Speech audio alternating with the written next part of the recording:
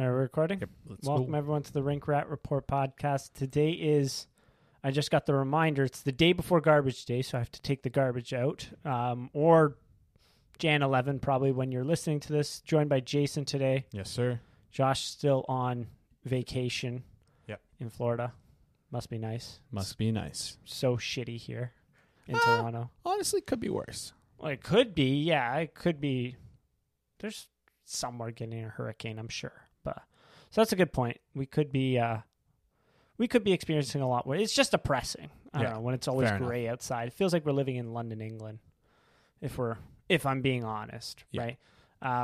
We have more than a few things to look at. We officially hit the halfway point of the Leafs season, game 41. Yes, we're going to take a look at some mid-season report cards. We got some answers from the listeners. Thank you so much for everyone that filled that out. We're going to take a look at some injury updates. A new Leaf probably going to be making his debut pretty soon. What else is going on? The 3 games that just happened this week, Philadelphia, Detroit, Kraken, which I went backwards on. I don't know why. And then we have another back-to-back coming up soon. We'll touch on that as well. And we have a little point here. We're going to talk about the Steve Dangle debate. Are we?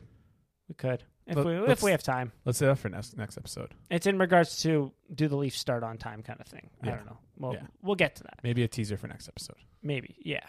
So let's get into it. The Kraken game was maybe just the most, to start off with the furthest one away. We usually start with the closest one, but the Kraken game was maybe the most like turn that garbage off game I've ever experienced with the Leafs, simply because the Canada World Juniors gold medal game was on at the exact same time.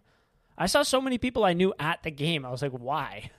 I wasn't watching that game. I was watching the World Junior game, but I saw on Twitter while watching the World Junior game, there were people huddled around the TVs in the concourse at the Leafs game. That's what I heard from everyone that was at the Leafs game. Majority of people at the game weren't even watching the game. They were just huddled around watching TVs, watching the juniors. Exactly. It was such a TV laptop for me, in my case, kind of night that it was like, I don't know why you would want to go to the game live. I mean, it was just like, save your money. Go. I mean, the Wednesday game against the Predators, the tickets prices are way better from what I saw than they were that Thursday. So if that was you, God bless, whatever. I mean, this game was kind of weird in the sense that after the first period, it was 0-0.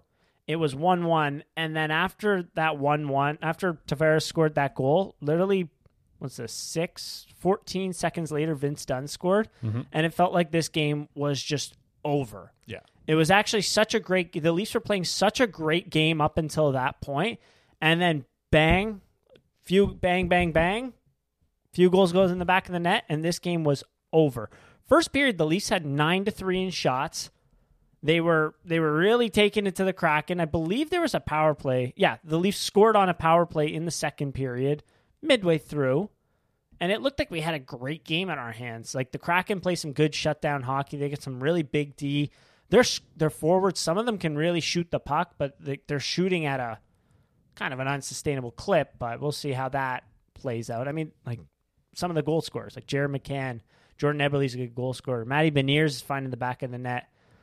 Eli Tolvanen's got a great shot. He hasn't really found a goal scorer's touch, but he scored against the Leafs. So, but yeah, and then like just after that Tavares goal, like I was so happy.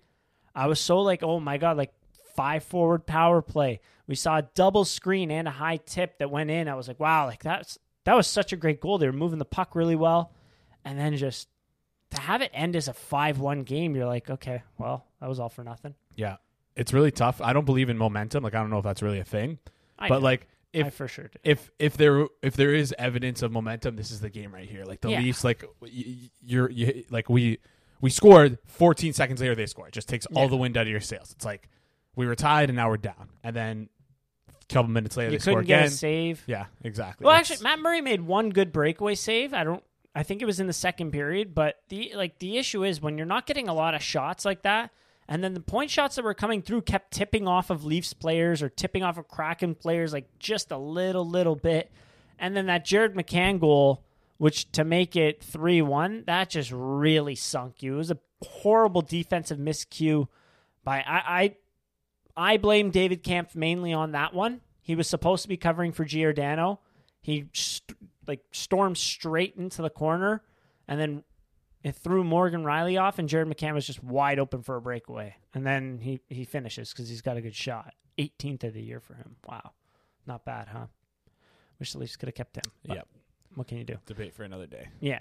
Like pretty much like the first half of this game was great, and then it was just turned it off. It was turned off so quick because it was 1-1, and then 11:08 Vince Dunn, 13:50 Jared McCann, and then 17:25 Matty Beniers, and it's like, okay, goodbye. And then 2:57 into the third period, Alex Wennberg, and it was like, okay, I've had enough. I've seen enough. There's a different hockey game going on, and it's a lot better than this. Yeah. So we can burn the tape on that one. Call it a sleepy midweek game, whatever. They were then in Detroit on Saturday. This game was Did you get a good look at this one? Yes, I did. Yes. This game was quite interesting to watch because it felt like in the first period the Leafs played a lot better than what the shot share showed. Say that 3 times fast. In this one, I mean, so the Leafs, and when you look at the shot totals, end of the first period, it was 8-2 Detroit. Did it feel like that, though? It did not. It didn't at all. It definitely did not. Like, I mean, even just, like, we were out-chanced throughout. Corsi 4, Fenwick 4, like, 6-14. At 5-on-5. At 5-on-5. Yes. Honestly, you know what? I didn't even look at the even all strengths number. Shots were even in the first period. Even. That's why it felt like that. Not the shot. The shots. Sorry, the Corsi 4 was even. The shot attempts, yes, were even. Exactly. Yes. The shot attempts were even, but the shot totals by the end was 8-2. Detroit did an exceptional job in that period of scoring on the breakaway that they got. It was a bad defensive miscue by the Leafs. Yep. Jake Wallman, Toronto boy, coming out of the box. Famous for grittying. Yes, after that overtime goal. He had a great game, though. He was good. He's honestly really good. Yeah, he looks like a good player. He looks like he could be something. Exactly. I'm not should hold on to him. Give him a few more chances. Yeah. But finishes on that breakaway. But Detroit, their shot blocking ability, it just felt like the Leafs were doing a great job getting the puck into good areas, and then it just like shin pads over the net, wide of the net. Like they did a fantastic job of clogging up the lanes there. But here's the thing with relying so much on shot blocking like that is that it's not sustainable. Nope. It's a great skill to have, but when you don't have the offensive element added with it, that's where it becomes. I can't remember who said this. It was on Twitter.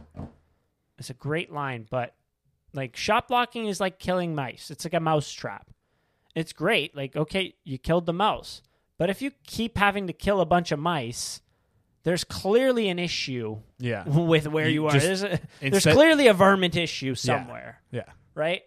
So like that's what I felt like the Red Wings game was like. And I think that Matthews, Marner, Nylander all consistently got fantastic looks and fantastic chances all game.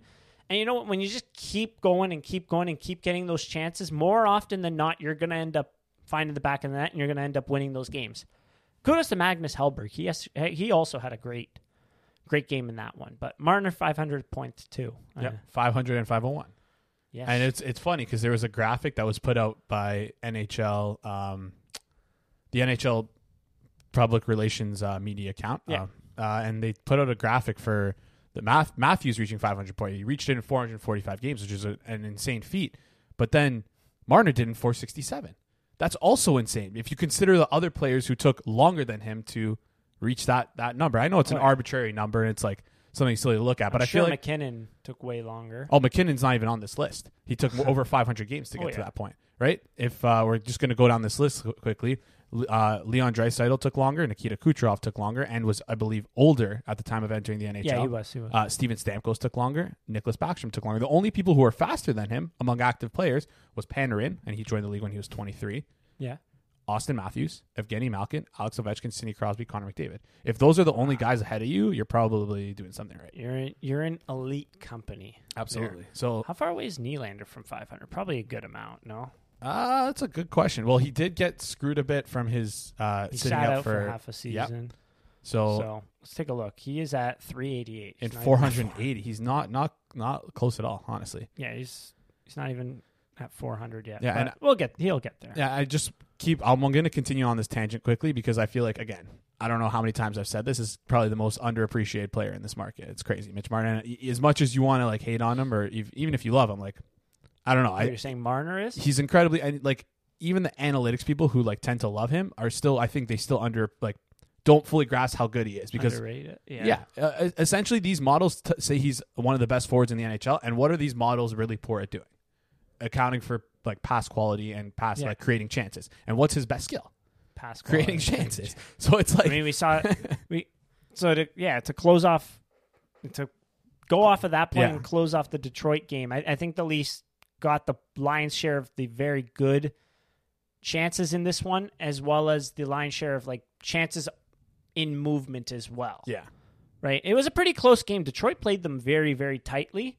It's just the Leafs, I think in the end, were the better team. And I mean, when you look at all situations, expected goals numbers, 62.72% for the Leafs. But at 5-on-5, like the Leafs were only 45.96. Yes. And I lost it at 5-on-5, but won overall. Yeah. And then also I'm going to jump topic slightly here, but it kind of relates back. Like this past today on Twitter, Riley's back on Power Play 1. And this was the game that Bunting was actually moved off of Power Play 1. Yes. And Riley played.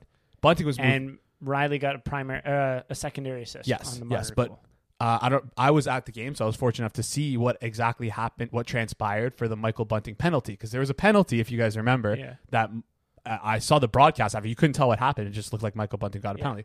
Basically, what happened was someone bumped Michael Bunting, he got bumped again, and then the refs, it to me looked like they were signaling for a penalty, right? Because this was all after the whistle, and then after that was done, all the players started to dissipate. Michael Bunting saw Lucas Raymond, grabbed him and put him in a headlock, and then he got grabbed and put into a headlock, and then that's where the feed picked up, was Bunting in a headlock. So people were like wondering what the heck happened. I don't know if they showed what actually happened on the broadcast, not really. But they didn't go back to it. Yeah, so it was just Bunting in a skirmish, like as they were about to cut to commercial break. Yeah. It was, so deservingly so should have gotten that penalty. But also bigger than that, I think Sheldon Keefe was not very happy with that. And I don't know if I'm incorrect about this, but I'm pretty sure after that penalty, he did not play on the power play. Probably not. No. So it sucks because Bunting looked good on that power play, but also I respect Keefe's decision to do that. Yeah. Let's actually take a look at the penalties. Michael Bunting took it in the beginning of the second period, and the Leafs' first goal was 24 seconds in. Yeah. I don't know. Anyways, it doesn't matter too much. So then closed out the week, I suppose, in Philadelphia against the lowly Flyers. And again, this is one at 5-on-5. It was pretty. Actually, the Leafs lost the 5-on-5 expected goal share, which is kind of funny considering it was never a close game at all. The Leafs kicked the hell out of them, which is just kind of shows it was a lot of garbage time shots from the Flyers. I mean, Matt Murray played pretty well. He let him one questionable one, but I thought he played all right in this one. But yeah, I wanted to transition from your Marner talk to this Flyers game. That Calle Jarnkrok goal, how many players in the league are not scoring that? There's got to be maybe 4. And one of them plays on our third line. I'm talking about Alexander Kerfoot. I love the guy, but would Engvall have gotten that one? I don't know. I feel like he would have gotten that one. He's not that bad of a shoot. Not bad of a shot. Excuse me. Yeah, but it was just enters the zone, cuts across, buys himself some time, waits, slows the game down to a snail's pace, finds a seam, bang, Calle Jarnkrok backdoor. And I mean, I swear Calle Jarnkrok has 11 points in his last 9 games.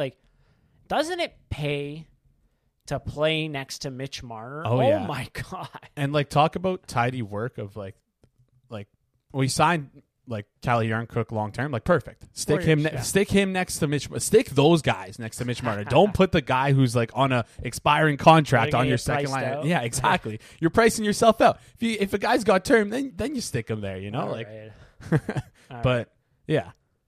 I see what you got. You got my point. He has, and I'm just doing a quick count. 1, 2, 3, 4, 5, 6, 7, 8, 9. You're right. Yeah. So 11 points in the last 9 11 games. points in his last 9 Good games. stuff. 3 points last game. Not bad, huh? Not bad at all. What a life playing next to Mitch Marner there. But yeah, in this Philadelphia game, like it was kind of what was it? It was 2-1 at the end of the. Do I have that right? 2-1 at the end of the first, and then the Leafs scored 3 in the second period, and it was kind of like.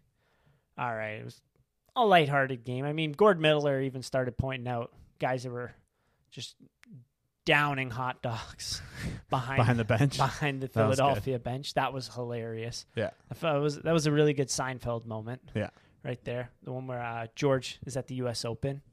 He's got ice cream all over his face.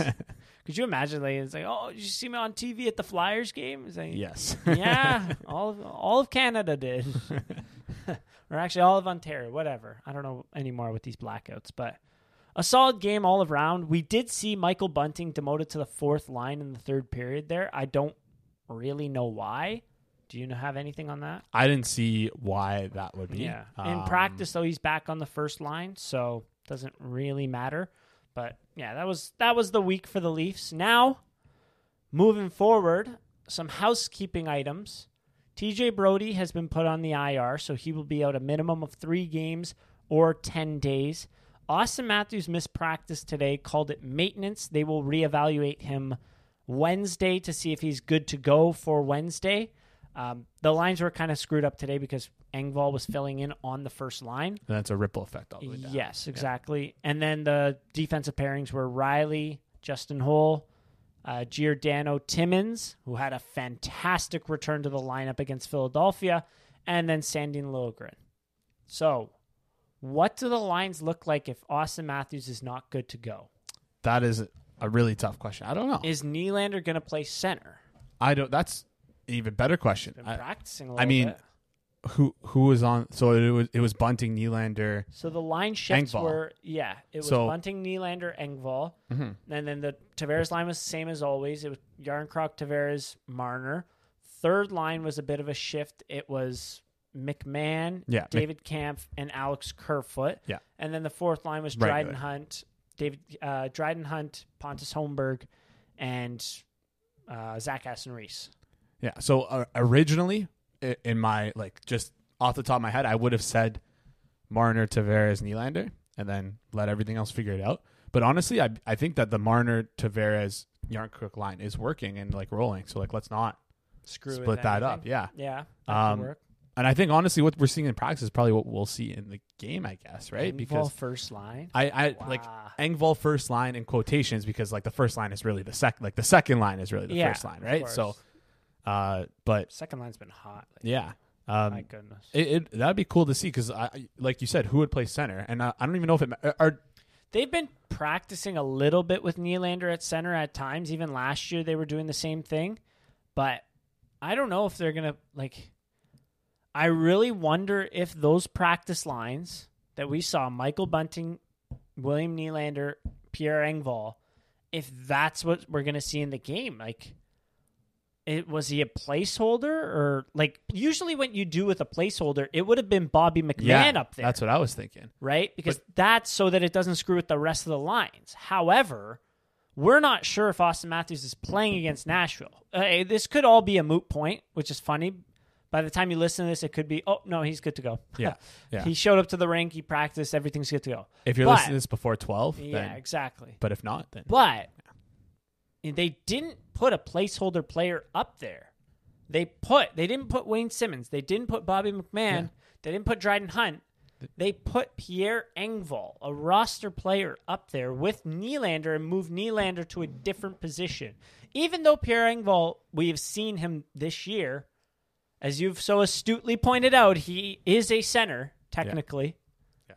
So, something to watch out for there. For sure. And I think it's good to reiterate my point about the Pierre Engvall center thing, because it's not the way the Leafs play, they don't really have traditional centers where it's like, this is you're the center, you play low in the defensive zone, you go pick up the puck, like that's play the middle. They don't force the centers to play the middle. If you watch the Leafs a lot, you'll notice that that center, quote unquote center role in the defensive zone is quite often like shuffled in and out between whoever's closest to the puck, essentially. So it's almost everyone's responsibility to take on that role. Yeah. So especially when you watch Mitch Marner in the defensive zone, like he mostly plays in the middle. And it makes sense because you want a guy who's really good at transitioning the puck there, because that's like, when they get that puck, what are they going to do? They're going to go transition it, right? So he's really good at stealing the puck. He's got good instinct. So, I mean, why not? It all makes sense, yeah. Yeah. So, that's why, like, Pierre Engvall as center, it's not as crazy as it sounds, right? Like, no, he's playing on the wing, but Nylander at center. Yes. So then you have that center support on your wing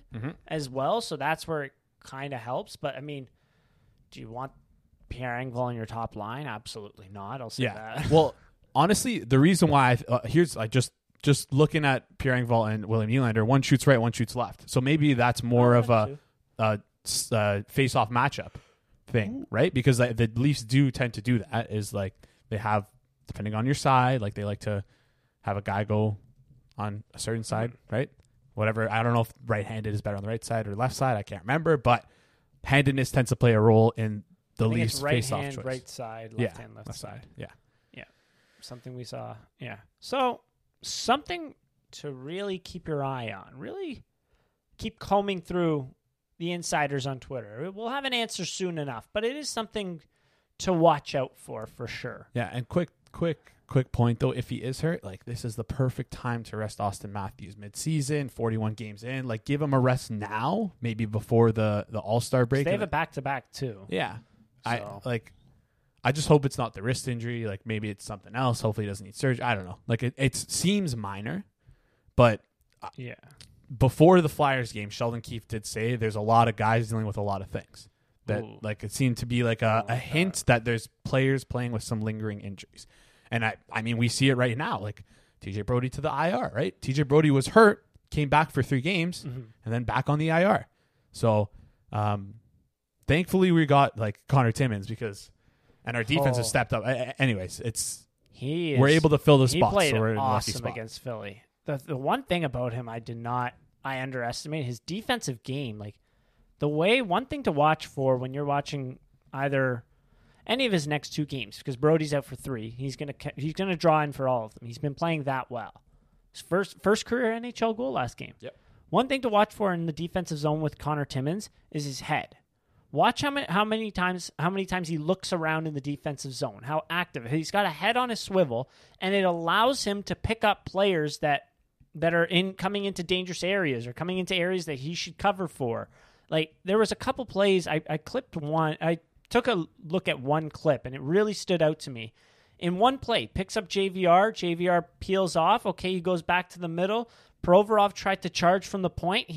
Because he was scanning beforehand, he knew that he was already there, picks him up, no pass option there. He was able to, there was a different play. He recovered, his defensive partner turned over the puck at the blue line. Made a pass that was a turnover at the blue line. It was 17 on the Flyers, the fighter. I can't remember his name. He was coming in. No, different fighter. He was coming in, nice active stick, poke the puck away, no danger at all, which typically right after you turn over that puck in your own end, that's the most dangerous time. He was able to dissolve the situation, like kind of solve it. No, what's the word? Dismember, disorient, discombobulate. I don't know. Whatever you do when you kill a bomb or whatever. So he was able to. He's more of a calming presence in the defensive zone than I would have anticipated. And he's a lot better with the puck than I would have anticipated. But what an ad! Yeah, I was gonna just one quick thing on him. He's looks way more polished than I expected. Way especially more for a guy that's played 13 games in the last 2 years. It's crazy. Like what? I'm crazy not when you put you take a right-handed defenseman and don't put him on the left side. Yeah. What it can do for a guy. I was like. I don't want to say giddy, but I was excited about the prospects of maybe Victor Mete. When he drew into the lineup, he looked good. Man, the difference between and I don't want to disrespect Victor Mete. I think he's been great for the Leafs so far, and it's unfortunate that he's been injured. But like the difference between him and Connor Timmins is like night and day. Connor Timmins is like you're a legit NHL player. More of what you need. Yeah. Better at stopping the cycles in the defensive zone. Doesn't have to be as aggressive as what Victor Mete had to be, but still able to, provide more offense and defense. The big thing that he has over Mete is the nice long stick.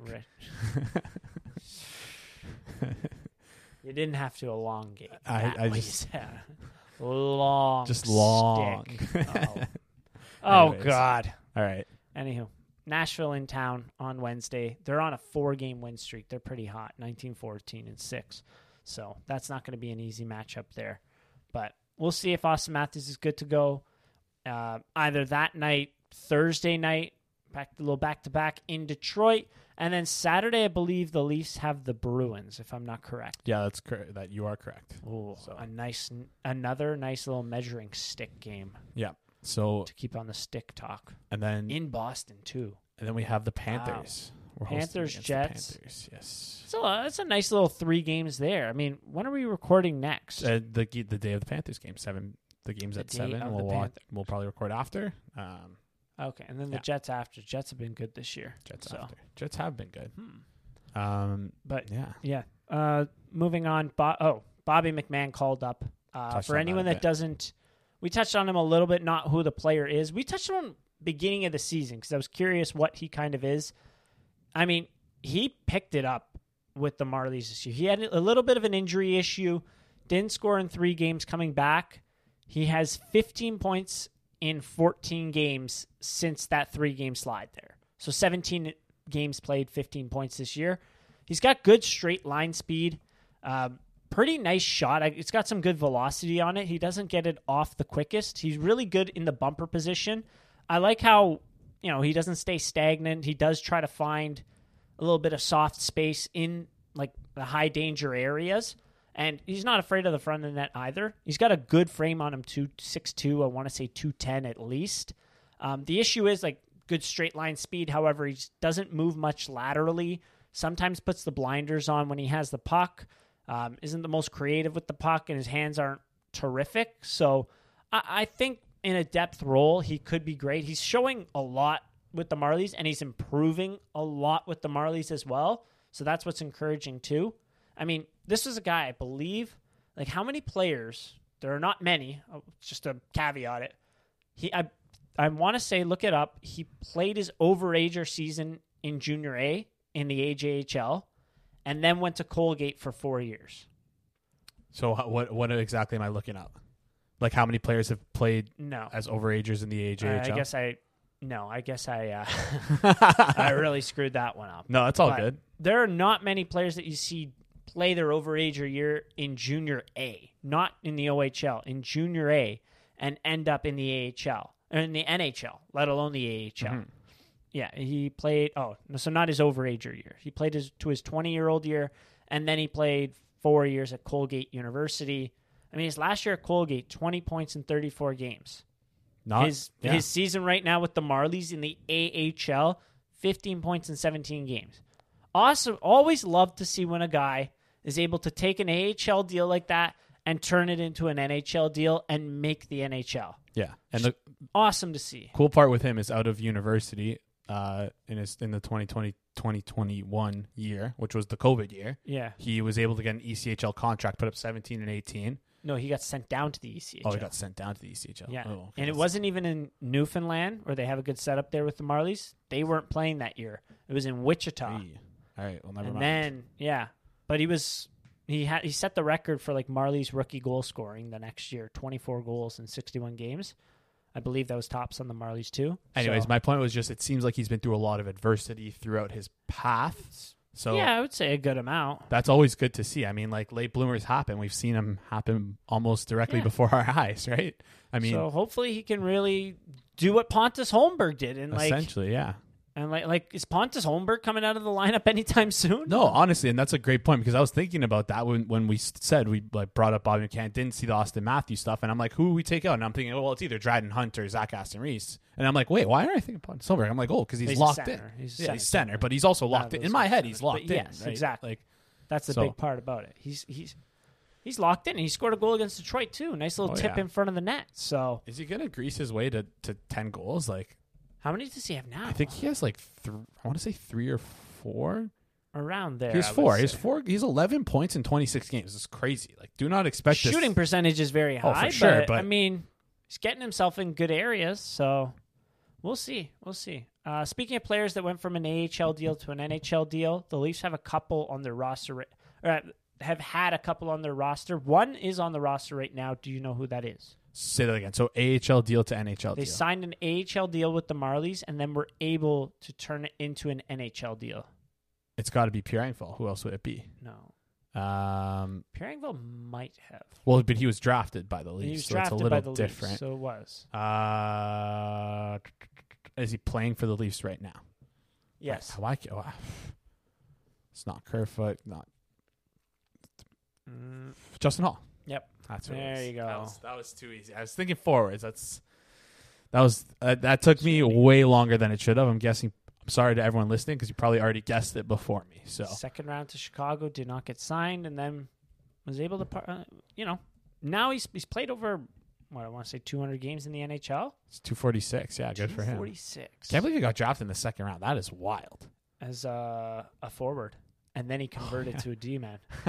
Just a wild NHL career there. Who did he get converted in Chicago? Is that what happened? In college.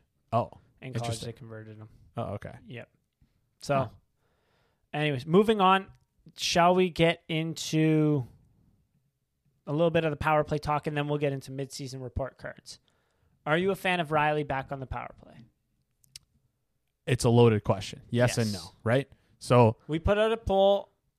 Do you like the 5-4 power play? It was like 45% said yes, 55% said no, because it was like recently after they gave up a shorthanded goal. Yeah. The one thing that I really liked about it, the puck movement was really good.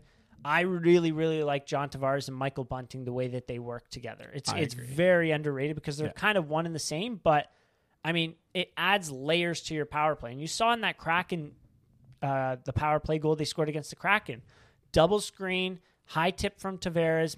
Bunting doesn't get a point on that goal, but he was a major factor in that one. There's been a couple Bunting goals where it's Tavares and Bunting switching back and forth from behind the net to net front, and one of them's able to finish. I really like that combination. I hope somehow we can incorporate it down the line, but I can understand why they put Riley on the power play. Yeah. I like the Bunting on the power play too. I think, maybe I'm wrong, but I think it's more so Bunting lost his spot by being like not good. Yeah, and I think that's what it is. But yeah, I don't like, if we're talking pure like we need to win a game, we have a power play with 5 minutes left. I would want like a 5-forward power play out there. I just think it's purely better. I think it is because like the difference between Morgan Riley on the point and either of Matthews, Marner or Nylander, because they kind of, it's been Marner most of the time, but they do switch. Yep. Like, it's the difference of like a half second before making a pass. And it sounds so small, but it's kind of like a quarterback under pressure, right? Like one of the best quarterbacks of all time, Tom Brady. He's so good because he gets the ball out of his hand so quick. Morgan Riley just doesn't have that quickness to move the puck off his stick. But that goal that the Leafs scored, Marner scored on the power play against Detroit. What happened in that play? I'm trying to remember. Riley took the puck. Yeah. He attacked the middle a little bit, just enough to draw in the defender, sent it over to Matthews, who took the one-timer missed, and Marner was able to clean up. They scored a goal similar to that in Buffalo as well, and I want to say against the Devils as well, but I'm not 100% sure on that one. For sure, Buffalo. Riley draws in the defender a little bit, sends it over to Matthews for a nice one-timer, and then it's able to cause some calamity. So that's where Riley is a little bit better. Fair. I think it can't be said enough. The defensive aspect on the power play, like it was a little bit, when the Leafs didn't have the puck, it was extremely concerning. Yeah, it was very suspect to say the least. But I mean, like, also Morgan Riley is not the best like rush defender. He's not the best but he's better than what they had. Yeah, I guess like he's better than a guy he's definitely better than a guy who just doesn't do it normally. So yeah, but yeah, I don't know. It's a little less scary when the other team gets the puck. I like the adrenaline rush. Yeah, okay. It's fun. I know. I like the 5-4 power play. Hopefully, we get to see another look. But I'm all right with Riley getting back out there. And the biggest plus I think of not having Michael Bunting on the power play is keeping that number down for next year. No, seriously, this stuff matters. Is that why they benched him Sunday? No, well they benched him because he freaking. I honestly thought we were going to get a penalty, and turns out we didn't, and we got a penalty against instead. It was crazy. But that was Saturday. It was Sunday. Sunday? I don't know. He got benched. Sunday, I guess he didn't play well in the coach's eyes. I don't know. He took a high sticking penalty early in the third. Maybe that's what it was. Anyways. That sounds about right. But anyways, let's move on to midseason report cards. Yeah. We got a decent amount. We got a good amount of responses here. Pretty happy. I put it out way too late, which is really my bad. I hope some of the stuff on it, like I just copied the one we had from last year. So I really hope some of the stuff on it isn't like dated. Like how good was Nick Ritchie this year? But I think he was traded at that time, so we're good. Maybe not. No, he was. He was on there. I had to take him out. Shit. Okay. Kasha, I had to take out Spezza. It was little trip through memory lane. Jack Campbell, Peter Mrazek, all of those names were on that one. So I had to make adjustments there. That's funny. But to start off, the first question that we had: which Leaf has exceeded your expectations the most so far this year? Who did you put? So I put one, then I went back and switched it up. So I have two that stick out to me. The first one, people are gonna laugh, but it's Pontus Holmberg. Like I did not listen. If we're doing things based off expectations, I didn't even think this guy would play in the NHL, let alone be like an everydayer for us. He had 2 points in 7 games in the AHL before they called him exactly, and also like who else on our roster has really exceeded like what our preseason expectations were for them. I feel like there weren't that many who were doing that. There are one or two forwards I think you could say. Defensemen, like me, yeah, you could. Timmins. That was the other guy I had down was Connor Timmins. Mm-hmm. So, but I went with Holmberg because just simply sample size over Timmins. Like he's played more games, has looked good enough in his role that I'm comfortable with him being the 4C. So I think Holmberg is definitely the one who's completely exceeded my expectations. I think that's a great answer. Yeah. I mean, like when you look at, as we said earlier, like a few minutes ago, like, Pontus Holmberg's not someone you're looking to take out of the lineup, right? So I think that's a good answer. I put Ilya Samsonov. He was flying at one point. I mean, I posted the chart on Twitter and Instagram of the Leafs goaltending, how it's been goals saved above expected recently, and since mid-December it has been tumbling. Yeah, few good games in a row. Yeah, 2 good games in a row. One from Murray, one from Samsonov. So that was encouraging to see. But they're both currently sitting at a 916. I've liked the flashes that I've seen from Samsonov. I really think that he saved the Leafs earlier in the season. They weren't playing the greatest hockey. So that's why I had him. And I had Murray as a slight edge in the preseason, so that's why I didn't put him. But some answers we got here. John Tavares got one vote here. Matt Murray got 3. Wow. Giordano got 2.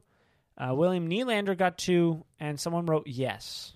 Thank you, whoever wrote that one. I agree with yes. No, but yeah. I think the most valid one on that list is William Nylander. I think he was the other one I was thinking of, and I mean, you kind of expect it. Like without looking, who leads the Leafs in goals? It's William Nylander. I looked, so it's kind of cheat. Like I looked before this, so it's kind of cheating. But yeah, like he's been like of our better forwards, he's been the one who's most greatly exceeded expectations. I think been consistent. Yeah. As well. I mean, Matthews didn't have the greatest start to the year. Now he's 47 points in 41 games.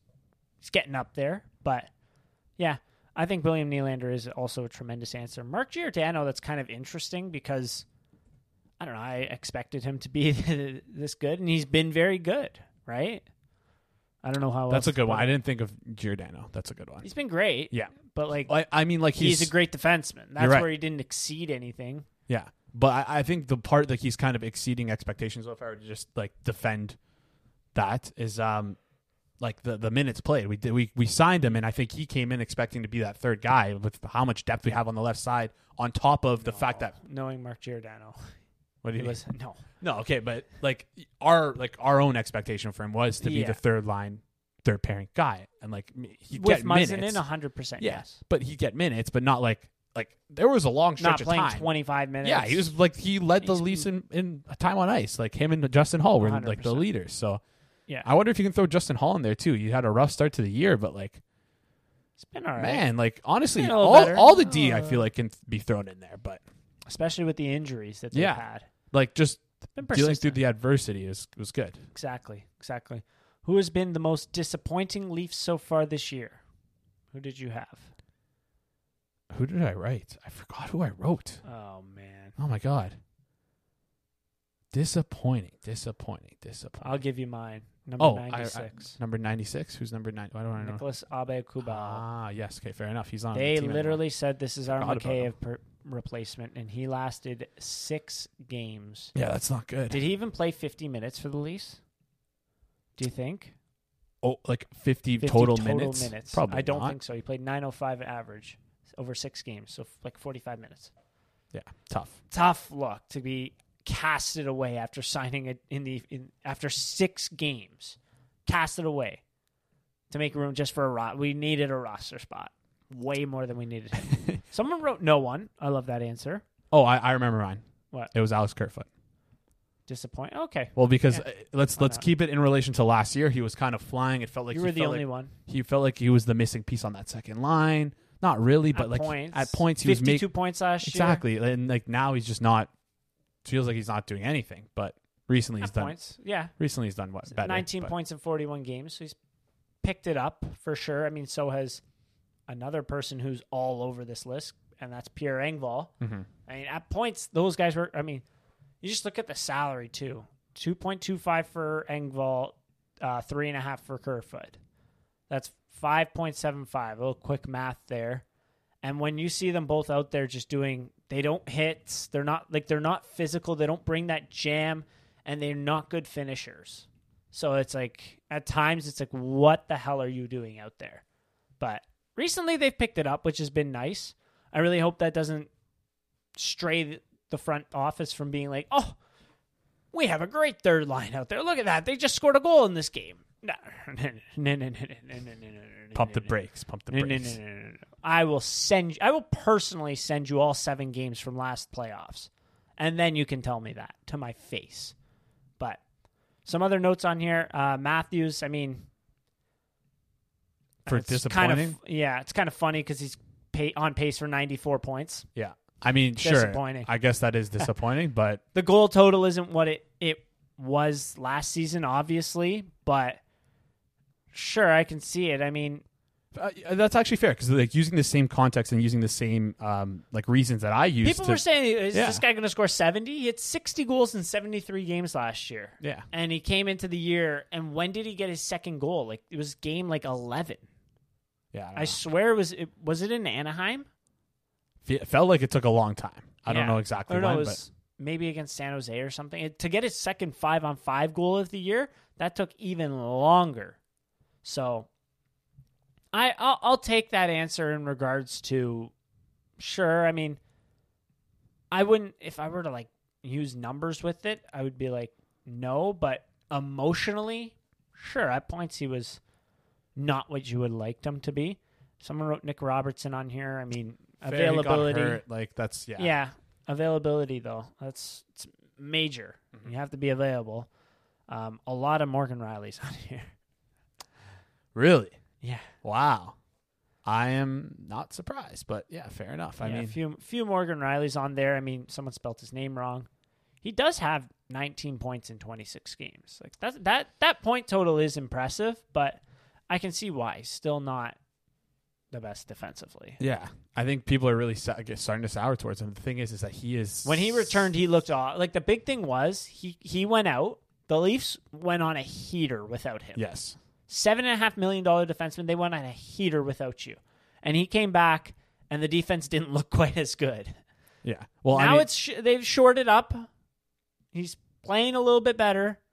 But when you're out for an extended period of time, the team looks better without you. Yeah. I can see why you're in that answer. Here's the biggest problem, though, is he's only played 26 games. Yeah. And he has 18 goals against. Our most goals against for a defenseman is Justin Hall, who's played 41 games. If we're looking at time on ice, 445 for Morgan Rielly, 711 for Justin Hall. Obviously, Justin Hall, majority of the games... How many goals against is Justin Hall? 24, sorry. Justin Hall is 24. 24, so Morgan Rielly's Rielly's at 18. Yes. What's the rate though? Let's you just told me the number. Let's get the rate. Give me the rate. It's all just mush because of this. It's 2.42 goals against per 60. For who? For Morgan Rielly. And what about Justin Holl? Justin Holl is way further down the list, 2.02. 2.02. Yes. So Morgan Rielly leads the Leafs in goals against. Yes. I mean, if all the other players that are high up on this list are like not regular. So Jake Muzzin, Abe-Kubel, right? Filter those people out. Doesn't matter. But if we're looking at regular defensemen, the next highest would be TJ Brody at 2.09. So the difference between our top quote unquote number one defenseman and our next lowest goals against per 60 is 0.4 per 60. Okay. So yeah, I can see why Morgan Rielly's on there. Sandin is a weird one. Didn't get a lot of votes in here, but Sandin. Whoa, do you remember at the beginning of the year though? Beginning of the year, he was playing on his off wing. Oh yeah, he looked like garbage for a stretch of 5 games or whatever. Yes. After holding out for a little bit, sure. Okay, yes. I can see why you put him there. Someone put Sand in. Yeah. Okay. I think that's okay. Well, they're not long-time listeners because if you listened during that little stretch, you would know that it's probably because he was on his off wing, like we hypothesized. We hypothesized that, but also he was just playing like shit. Yeah, that's also a factor. So there's that. Leafs are on a 114-point pace. Will they finish with more, hit 114 exactly, finish with less than 114? What did you put? I'm curious to hear what you put first because I put 114 exactly. 114 exactly. Really? Okay, so I put less because I sent maybe we can tweet this out after, but I sent you the Leafs at 5-on-5 through 41 games played. Just detailing their goals, their shooting percentage, their save percentage, and like their standing points. So compared to this year and last year at the 41, like at this mark, the Leafs are essentially having incredibly similar season, right? 59 points last year, 57 points this year, right? The biggest difference is the Leafs are just shooting a little bit better, shooting 9.18% this year compared to 8.46% last year, and their goaltending 92.61. 91.83. It's a little bit better this year. So, I mean, if we're just looking at these numbers, if they regress, chances are like we're probably not going to. I don't think the goaltending's regressing to last year's level, though. Oh, I mean, yeah, but it was at an 880 at one point. You're right, but I'm talking Erik Källgren was the savior. Fair enough. Yes, I mean, like last year they finished with 115. Yeah. So that's where I think they're going to finish in that range. And especially, what if they add some more at the deadline? Yeah, that's true. They improve the team. They get playoff ready. That's true. Some teams sell off, right? Yeah. So that's where a lot of people, 50% said finish with less than 114. That means you set a great line, by the way. So I think I just took their points total, multiplied by 2, right? Yeah, I guess. So, it's not rocket appliances, but yeah, I think it was a fairly solid line. Can't believe 50% less. Wow. Okay. Yeah. So to get into the players now, rating how the players have played so far this season. Yeah. How would you rate Auston Matthews' play so far this year? And I'm not talking versus expectation. I'm talking like how would you rate it on a scale of 1 to 10? How good has he been? I put him down as an 8. Okay. Just because, like, I guess, like it probably be closer to an 8.5 than an 8. Okay. But I think he's definitely not playing towards the 10 that he was last year. So there's got to be some form of leeway there. So yeah, I put him down for an 8. Okay. What about you? I put him at, I want to say a 9. I think I put like my top players for the Leafs. I put all 3 of them as a 9. Okay. Because I think and I'll say who they are later, because I think they've all had just like very good. I think they've all been kind of similar. They've kind of had trade-offs where it's, this guy looks like the best on the team. They've actually all traded being the points leader on the team. Mm-hmm. Actually, I don't think Auston Matthews has, but all 3 of them have been up there kind of thing. Like, I feel like they've had similar impacts. I mean, maybe you could give Morgan Rielly, I'm sorry, not Morgan. I'm trying to pull something up at the same time as I'm saying this. That's why I'm in shambles here. But at times, like Marner, sorry, you could say Marner because of the defensive impacts. He's so good defensively. But I don't know. Like I think all 3 of those players have been around a 9. Matthews last year He was like at the end of the year. Sorry, because right now he's at a similar rate to last year.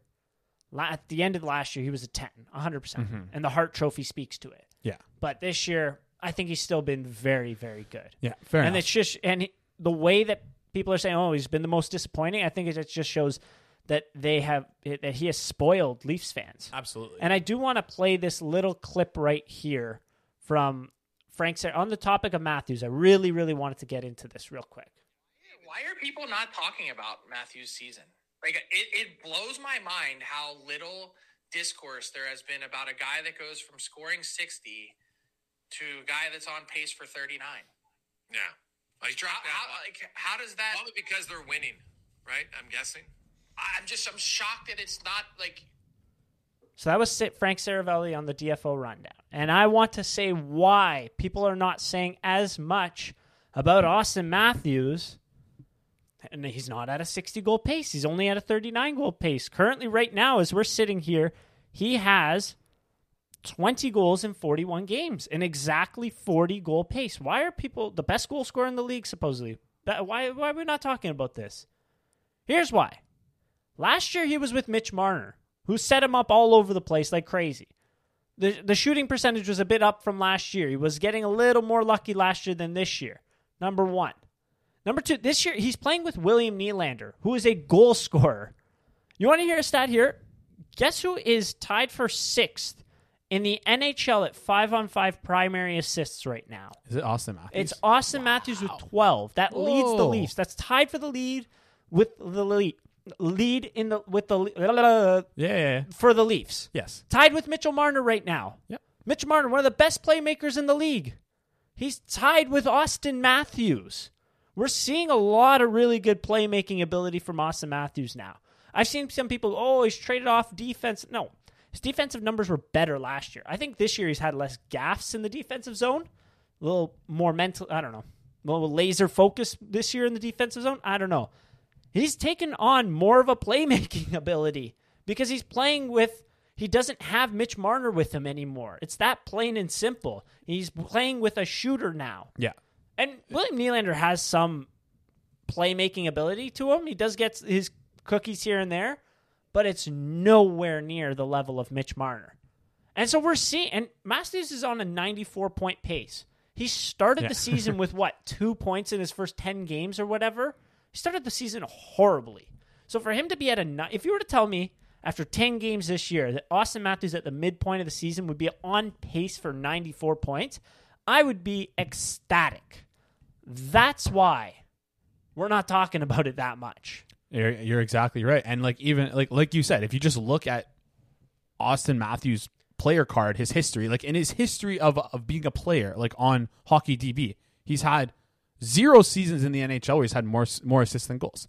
Obviously, it's going to be hard to do when you score 60 goals, 40 goals a year. It's getting a lot of assists. But this year, 27 assists to 20 goals. He's just simply moving the puck more, guys. It's very simple. Very, very simple. Second on the Leafs in all situations assists. Great point. So let's move on from that. That was solid. I don't think it's rocket appliances there. Yes. How would you rate Mitch Marner's play so far this season? I think he's been a 10. Not many, but gave him a 7. That's a weird one. If you have a 7, let us know. Shoot us a DM and let us know why you did that. That's crazy. Yeah, maybe they have a different perspective. If you only watch that one goal from the Philadelphia game, sure. But he had a 3-assist night, so I don't know. But what'd you give him? I give him a 10. I just think he's been our best all-around player this year. Yeah. There's nothing more I guess you could really say on it. Point streak record really just showed how consistent he was. Yeah, game in and game out. And good on both. Been asked to do a lot. At one point, was asked to play defense, play QB the power play, do that, go out there and play hockey, kind of thing. Crazy. He's been very, very good. I believe he was one of the 3 players when I was filibustering and trying to find that video. He was one of the 3 players I gave a 9 as well. I give him. I have Matthews, Marner, Nylander a 9. I think Nylander's on the lower end of that, but I couldn't split hairs on that. Are we going to Nylander next? No, it's stick with Marner. We can go to Nylander next, but we can stick with Marner for a second. Yeah, What did everyone else say? What were they saying? Mostly more people gave Nylander a 10 than Marner. So yeah, I kind of thought that would happen. Well, I did post this on Twitter. Yeah, so. But I also Twitter loves William Nylander. I also gave Nylander a 10 though. Okay, because I think partially because my expectation for him was lower this year, and he's exceeded that. So I'm making up my own rules when I do this. Yeah, sure. we didn't really set clear rules, so who cares? But could have given him a 1. I don't care. No. I mean, if I'd give him a 1 if it was on a scale of 1 to 1. So he gets a 1 for me. But yeah, no, I think he's done fantastic. His play on the power play, deservingly our player nominated for the All-Star game. Absolutely, leads the team in points. Fantastic presence in the defensive zone. Kills penalties, although recently they haven't been doing a great job of that. But hopefully that turns around soon. Yeah. So Mitch Marner, awesome season. Let's go. William Nylander. You said you gave a 10. Yeah, I gave him a 10. I gave him a 9 as well. I think that's the right range. The lowest he got was an 8. Yeah. And that was like the least amount of people gave him that. So he's been fantastic this year. Yeah. Also been pretty consistent, I would say, too. He's on pace for 44 goals this year and 90 points, which would be a career high for him. Yep. So, I mean, this is going to be purely anecdotal. People are probably going to laugh at me, but I brought this up earlier in the year, and I think it's still reigning true. I really think that he's playing with a little bit more pissed off. Honestly, I think that's the best way to put it. Hopefully, it's just I see some little things every game that it seems like they just wouldn't normally do. I don't know. I don't know if I can describe it, but. Didn't love how he got turnstiled twice against St. Louis. You know what? Here's the thing. That's one little. He's not He's not fantastic in his own zone. That's fine. But I'm thinking more on the forecheck off the puck. I liked what he's been doing. He's been seeming a little bit more pestery on the player instead of just kind of gliding in and just trying to be smart and try and pick off the pass. He's a little bit harder, and that's all I need to see. And I'm happy with that. And then on top of that, he's been lights out shooting. He's a great shot. And I never thought a line with him and Matthews would work. I always was against it, and it seemed to be working. So they forced it through. Yeah. They forced it to work. He's only shot 15.3% this year, 13.3% last year. So it's not a crazy kind of. And his career high, second highest year in goals, 31. He was shooting 15.7 that year. So it's he's not shooting at a crazy high clip. I would like it if he didn't look off Austin Matthews so many times. You kind of got to remember how good that guy is at scoring goals too. So that's just my one small criticism, but I gave him a 9 there. Let's go to the next one. Michael Bunting. This one was a little bit all over the place. Someone gave him a 5. I think I gave him a 7 or an 8. Okay. Yeah, I gave him an 8. Yeah. And kind of that second tier of player on our team. Yeah. For me, the reason why I gave him that grade is because just my expectation of Bunting, when moving Marner away from that line, I think my expectation of Bunting kind of changed on what he could potentially do. And I thought down the lineup. Yeah. But I thought he wouldn't be able to do as much as he was doing with Marner on that line instead of Nylander. And it seems like he's been able to maintain what he's done. Mm-hmm. So that's why giving him the 8 is not a disrespect to him. I think that's good. I think he's done well. If you give him a 9, that's a little bit high. Yeah. But yeah, he was hot. 2 goals against Colorado, 3 points against St. Louis. This past week, 0s across the board, unfortunately. But hopefully he takes that as motivation. The way that Sheldon Keefe has kind of kicked him in the ass a little bit. But yeah. I gave him I gave him an 8. I think that's very fair. He's in that second tier of player on the Leafs. So, yeah, 8's been fair. Let's go to the next one we have here is John Tavares, who has been a little bit hot and cold this year, but I believe is on a goal streak right now of 3 games, if I'm not correct. Yeah. Yep. 3 points against Philadelphia, 2 goals against Detroit, and a goal against Seattle. What did you give John Tavares? I gave him I think a 7 or 8 again. Similar. Nobody gave him a 7, so I gave him an 8. Similar boat as Michael Bunting. Just been better this year than last year, I would say. Yeah, almost at a point a game. He still looks slow, but he's doing other things on the ice to make up for that. I don't know exactly what those are, but he's like a lot of power play production. Yeah, so a big part of why the power play is working. So then there you go. If he turns out to just be a power play guy, I'm still okay with that. 19 power play points. That's massive. That's the same amount of points as Kerfoot has. Holy smokes, that's a lot. But because he plays the power play so well. Yeah, I think. Yeah, no, well he does. He's such a pain to play against. Like big, strong, like tough in front of the net. Like also a lot of puck battles. Really smart when he went to peel off and open up that passing lane back door. Like does a lot of things. Oh well. yeah, you know, like going from net front to like kind of going like more in high slot. Good call. I think if you're a team that isn't as physical, John Tavares is gonna have a heyday with the puck in the offensive zone. Absolutely, I believe. So I give him an 8 as well. I think it's very fair. He's really turned it up, and I think really been a big part of why the Leafs have been able to maintain such a crazy point pace from last year, right? He's been able to elevate his game. Even though his point pace isn't as different as it was last year, I feel like he's been better in his own zone, as well as, keeping it up offensively. Yeah. All right, how would you rate Alex Kerfoot's play so far this season? I think I gave him like a 5 or a 4. Most people gave him a 5. Yeah, so underwhelming in relation to last year, but also he's Alex Kerfoot. He's playing on our third line, so how much more do you want from the guy? Again, I feel like I've said this a million times. If we were to make a deal at the deadline, he'd probably be the one going the other way. Who knows? Maybe not. But like just to make salaries work, it seems like the most logical option. Yeah, I don't know. He's been okay, like okay all around. I guess I don't know. I'm just not a fan of him. Never have. Maybe I think the thing is with Alex, like if a different fan base were to hear us talking about a player that has 19 points in 41 games and his career high is 50 points, they'd be like, what the hell? Yeah. But it's like, it's Alex Kerfoot. Like, you're not getting anything more from him. You don't really want him in the upper part of the lineup. He's gonna disappear for multiple games on end. Yep. It's not because of a lack of effort. It's just the way he is. He's an undersized, kind of speedy defensive forward. Yeah, with some playmaking ability.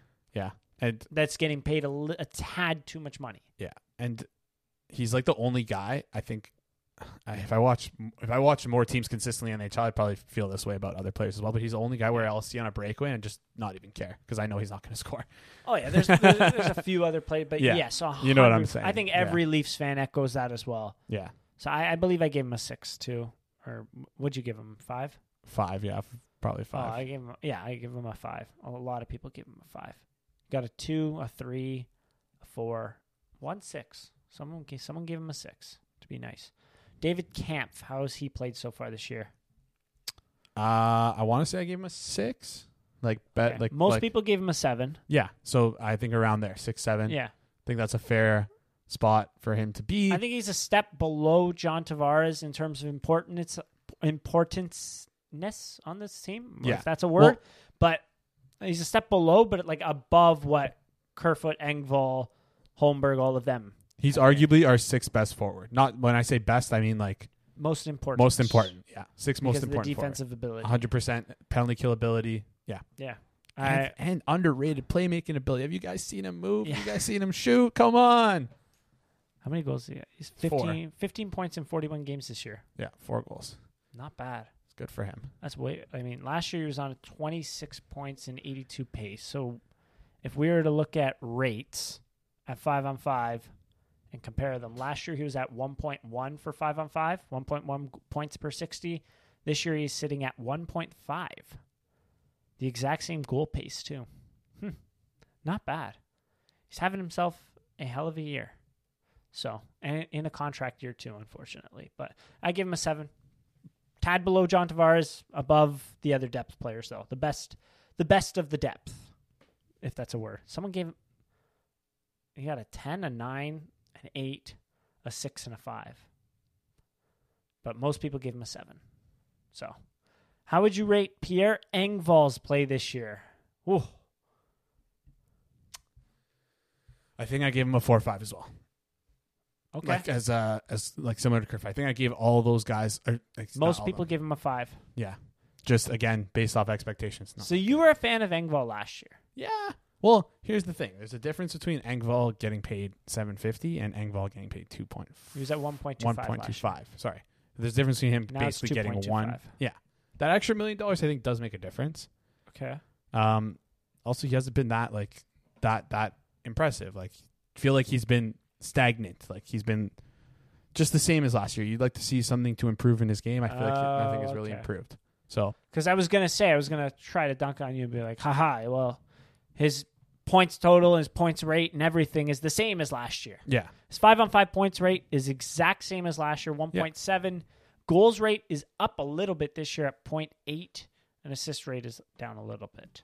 So, kind of funny to look at there. But, yes, as you said, if you're paying the guy 2.25, I think the Leafs wanted him to be closer to a 40. I think it was James Myrtle say beginning of the year, giving him that money, maybe the Leafs want him to be that 40-point guy. He's ticking up and up. He had 35 points last year, 15 goals, but it's been the exact same rate. He's been hot recently, but how long will that keep up? How sustainable was his offense? Like, did you see anything else besides the points total that was different or better?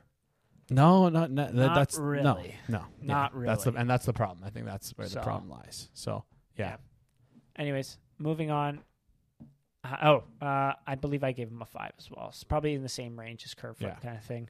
How would you rate Calle Jarnkrok's play so far this year? I think I put him up in the 6, 7, 8 range because I think most people gave him a 6. Yeah, I think he's again based off my expectations, not like someone gave him a 10. Just about, or just maybe more than I expected from him. So, yeah, 6, about a 6. He was down. I mean, I swear he had 4 points in his first 30 games or something. When now he's just on a complete tear. Couldn't find a spot in the lineup, but once he did, he was good. Well, also, he was playing with a bunch of players that were just not offensive factors. I don't even remember who he was playing with. He was playing with Abe Kubel and Engvall. He was playing with Kerfoot for a while, and then Engvall as well.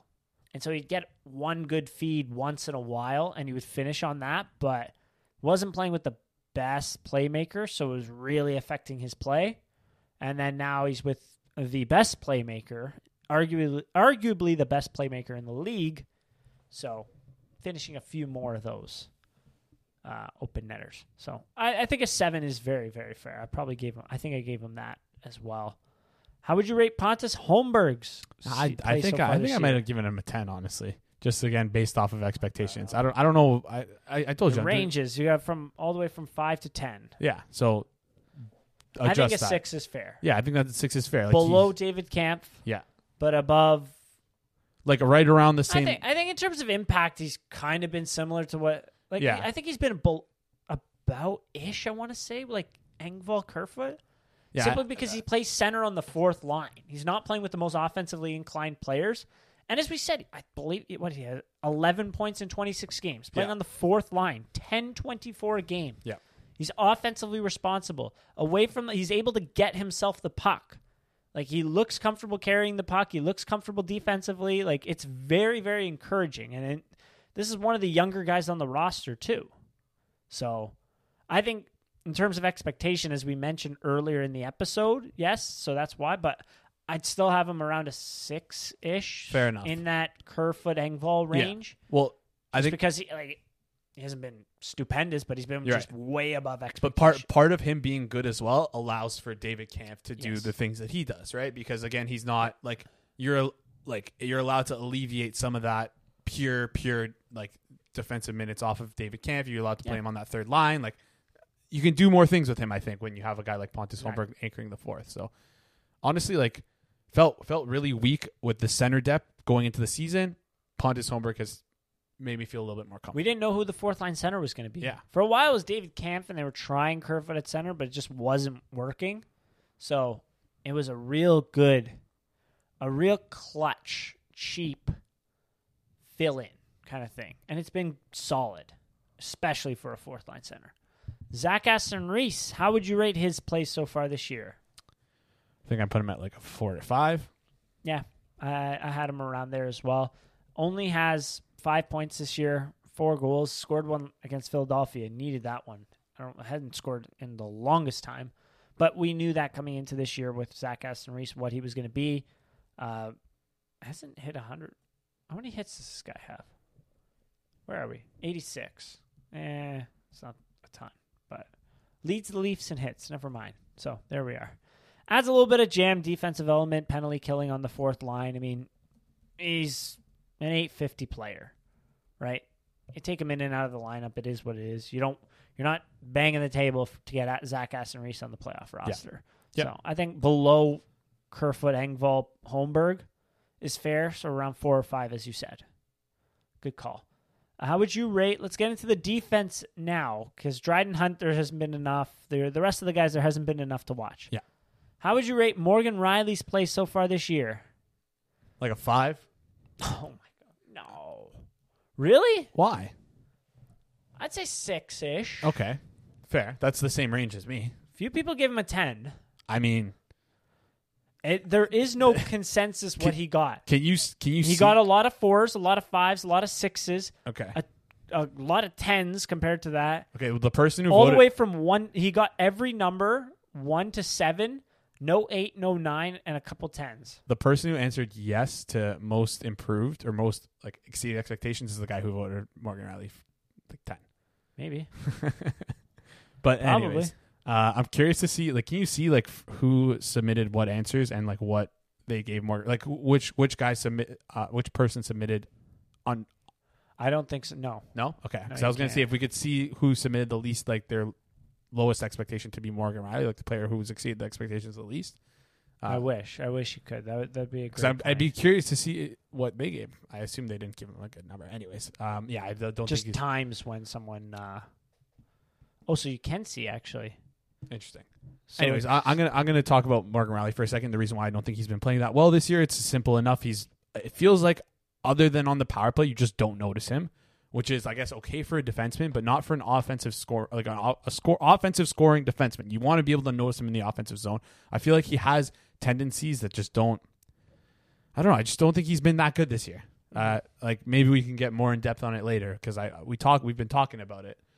Like what potentially could be his. A lot of people have been talking about deficiencies, right? Like, so someone that wrote Morgan Rielly is the most disappointing Leaf of the year gave him a 4. Okay. The other person that gave Morgan Rielly the most disappointing Leaf of the year also gave him a 4.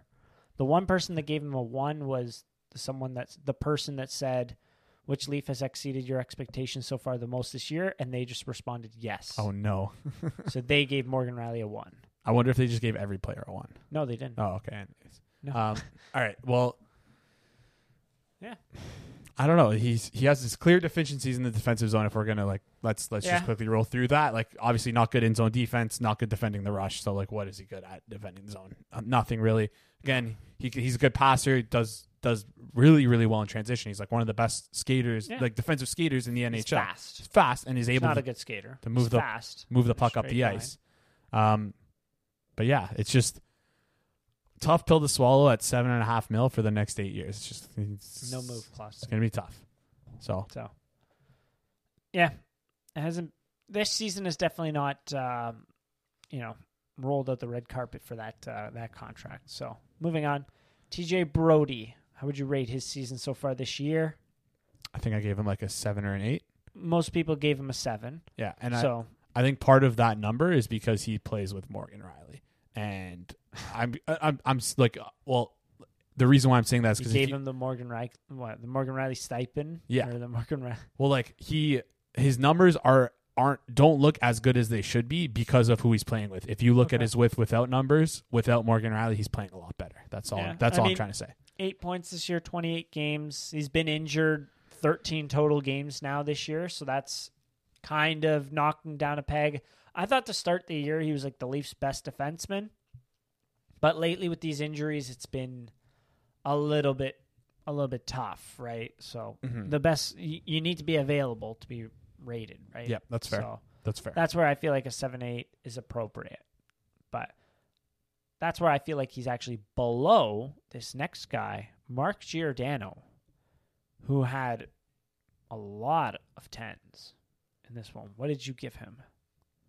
I think I gave him a 10 because he's, again, like just expectation wise, like we didn't think he would be a guy who would like consistently exceed 20 minutes of ice time a game, and it got to a point where he's playing 25 minutes of ice time a game and looked really damn well doing so. Like, I think he's actually been our best defenseman this year, honestly. Yeah. I gave him an 8. So I really think above TJ Brody and above Morgan Rielly. I thought he's been very, very solid this season so far. And it's crazy to think that, like, without him, we'd be completely screwed. That cap hit is fantastic. He's been playing a ton of minutes, plays well defensively, takes on any partner. Any partner, he will take them on and play well with them. I feel like there was just a little small smidget of stretch where he wasn't playing the best hockey, but now he's back up to speed, and he's playing really, really well. So, Mark Giordano, shout out to him. 8, 9, I think is a 8, because I put the Nylanders and the Matthews in 9. I can't quite get him to that high. So 8, I feel like, is very appropriate for him. Connor Timmins, what did you give him? I feel like I gave him like between a 6 and an 8. I feel like I don't remember. I honestly don't remember. I gave him a 7. I feel like that's a little. I feel like just because he's only played 13 games this year, so 6 is more appropriate because you can't give him the same as Brody. Yeah, right? But in the few games that he's played like what, 10 games for Leafs? 13? Not even 13. Yeah, like you can't. 10 points. It's tough to take away a lot from that. 10 points. Holy smokes! Yeah, Connor Timmins 1 goal, 9 assists, 10 points in 12 games, and like it hasn't been phantoms. None of these have been phantoms. Yeah. I'll tell you that for free. And in terms of defensemen, he is Morgan Rielly first. Nice. Great radio. Rielly, Sandin, Giordano, and then Connor Timmins is fourth in terms of defensemen and scoring. That's crazy. He has more points than Liljegren. He has more points than Brody. And he has more points than Hull. Wow. Hull is also a fun fact, formerly a forward.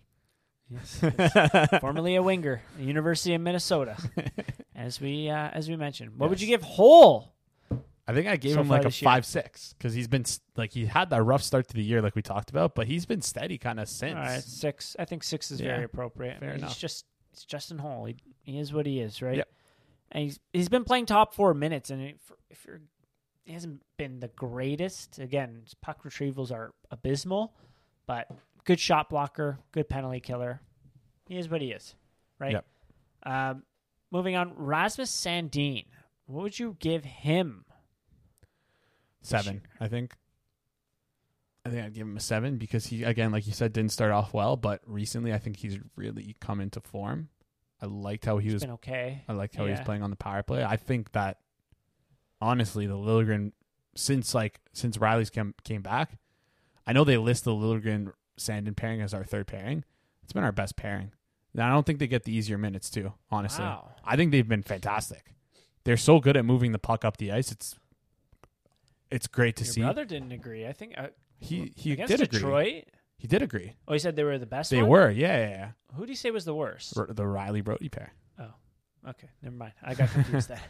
But no, I was at the game. Like I thought they were electric that game. They looked really, really good that game. And you know what? Maybe it's because that Detroit overall is not as good of a team as like the higher end teams. But I thought they looked. I was like blown away at how good they looked.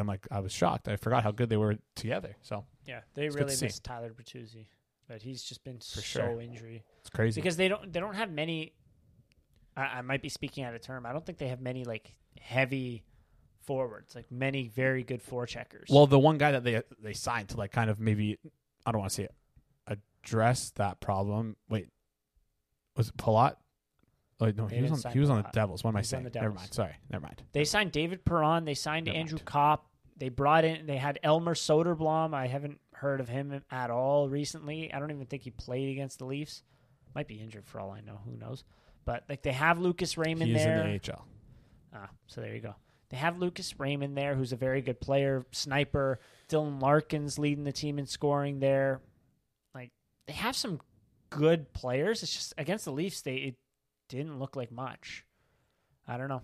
No. So, anyways, moving on. In terms of Sandin, I want to like Brody-ish level, I would say. In terms of how he's played so far this year. So around a 7, I think, is fair. And that's the most popular answer he got there. How would you rate Timothy Liljegren's season this year? I think the 6, 7, same amount of that as I would give to. A lot of people gave him an 8. Really? Okay. He's been very steady. Been very steady this year. Yeah. He is he's improved tremendously from last year. Like, in terms of just being able to play in that top 4 role and be on his own. Because if you remember last year, he excelled the most in those sheltered minutes with Sandin. And then when he was playing with Giordano, and then there was that rough patch with Riley. One game they put him with Riley, I don't think it was an issue at all. Just because of how much more mature Timothy Liljegren feels. So I understand that 8. Does he deserve it? I think a 7 is more appropriate as well in that Sandin, Brody kind of role. I mean, in terms of, as we mentioned last episode, like in terms of the defense, like none of them have been like elite or fantastic. Like Giordano's been very, very good. I don't think he's been quite to that level yet. But as we said, like Giordano's been very good. Brody's been solid. Sandin's been solid. Liljegren's been solid. Timmins has come in and played solid. Justin Holl's been just below that, but he's been okay. He's been whatever.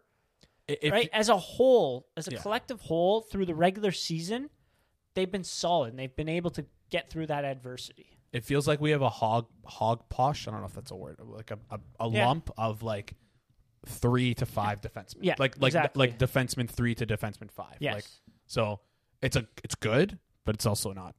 And they're all playing two-way as well. Yeah, that's true. Right. And also, again, like the Leafs are like 5th in expected goals against, so they have 5th least expected goals against. So obviously, defense doesn't equal defensive impacts, but they play a part. I agree. Right? So I agree.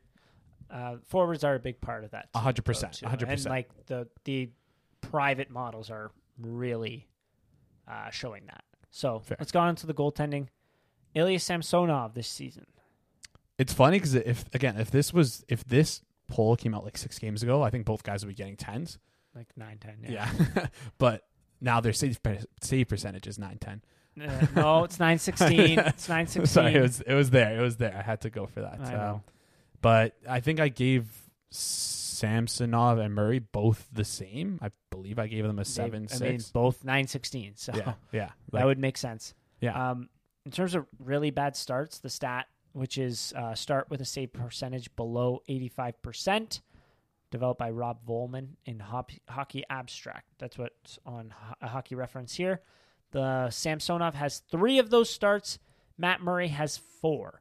Their quality start percentage, though, which quality start percentage is quality starts divided by games started, which 60% is good, below 50% is bad.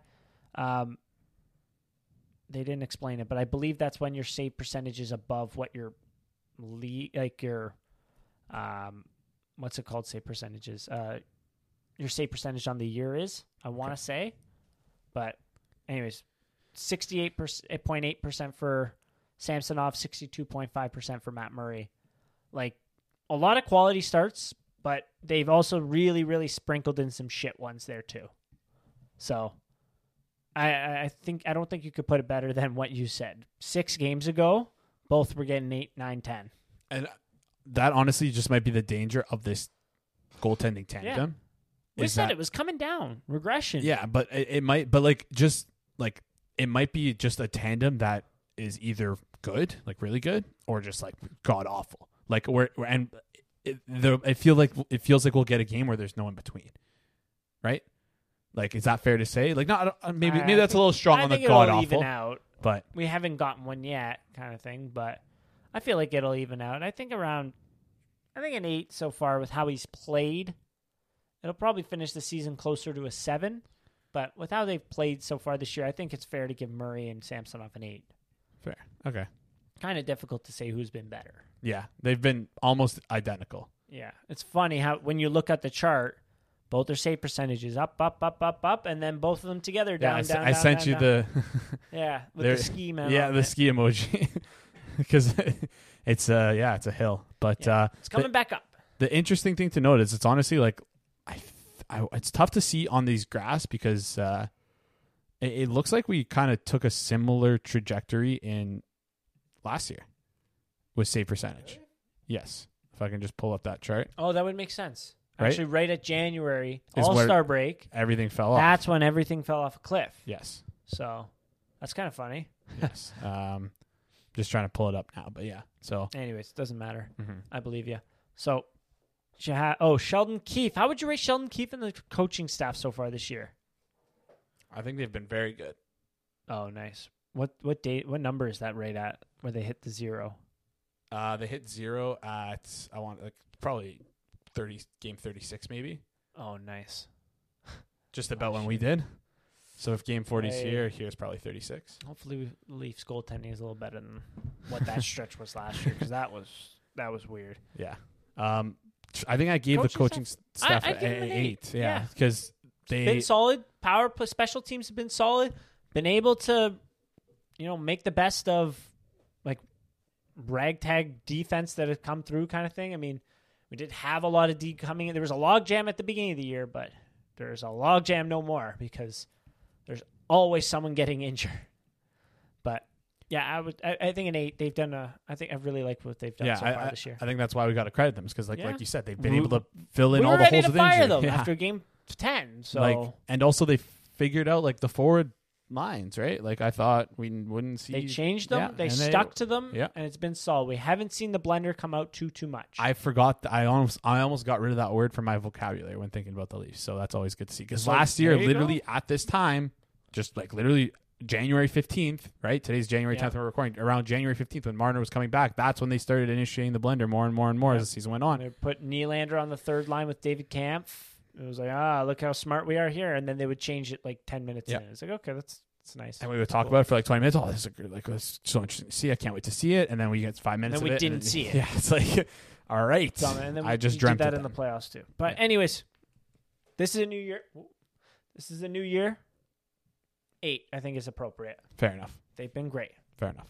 So thanks everyone for putting those responses in. Makes this exercise a lot more fun. Did you have any other points to discuss? No, I think I'm good there. Good there. Yeah. Overall, what do we give the team out of 10? I think we're about where we were last year. Yeah. No, we're like right at it. Yeah. But so honestly, it feels like team level we're playing better. Goalies have been about equal, maybe. Less polarizing, I guess, because second Mrazek in the division, horrible, but third in the conference. Tied with Carolina? No. Yeah, dead tied with Carolina, but they have a game in hand. And overall in the league, they're third in the league. Yeah. And that's so abysmal that you sit third in the NHL, in the entire NHL, and your first round matchup currently right now, do you know who they play? Tampa Bay. The Tampa Bay Lightning. The 2 back-to-back and Stanley Cup finalists from last year. Your first-round matchup. Your reward for being third in the NHL. Your reward for being third in the NHL is playing the Tampa Bay Lightning in the first round. Honestly, it should be getting to the point now where like NHL teams should just not even comical. Like, why even care about a season? It seems like if you're the Lightning, like, well, that's what they kind of do. I don't know. Yeah, I don't know. Like, the season doesn't matter. Honestly, they want to lose more. They want to lose more right now because, like, who would you rather play of those 3 teams? You could potentially, like, Devils have been a fantastic team, but like, if you had to choose between the Bruins, Leafs, and Devils, should we like encourage we got to start cheering for more losses. Let's goaltender regression. Let's goaltender regression. I want that first wild card spot. How about that? Yes. First, so then you're not playing Boston, and then you so then you're playing the top metropolitan team. Yeah.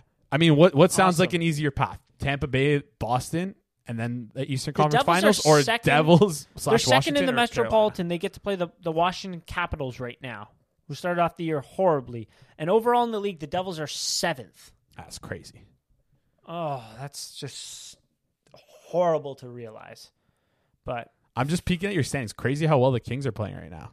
They're like 6th. Kings are 6th. We wrote them off. I didn't have them in the playoffs. No, but the Jets in the playoffs. No, and it's hilarious. We talked about the Kings, or like if they Kraken? get Kraken. We all had the Kraken in action. I didn't. Oh, you did? did. I believe you were the only. You might have been the only. I think I convinced you guys to put them all in. I didn't put them in. No. Yeah, Central right now is Stars, Jets, Wild. Pacific is Knights, Kings, Kraken. Wild card is the Flames and the Oilers.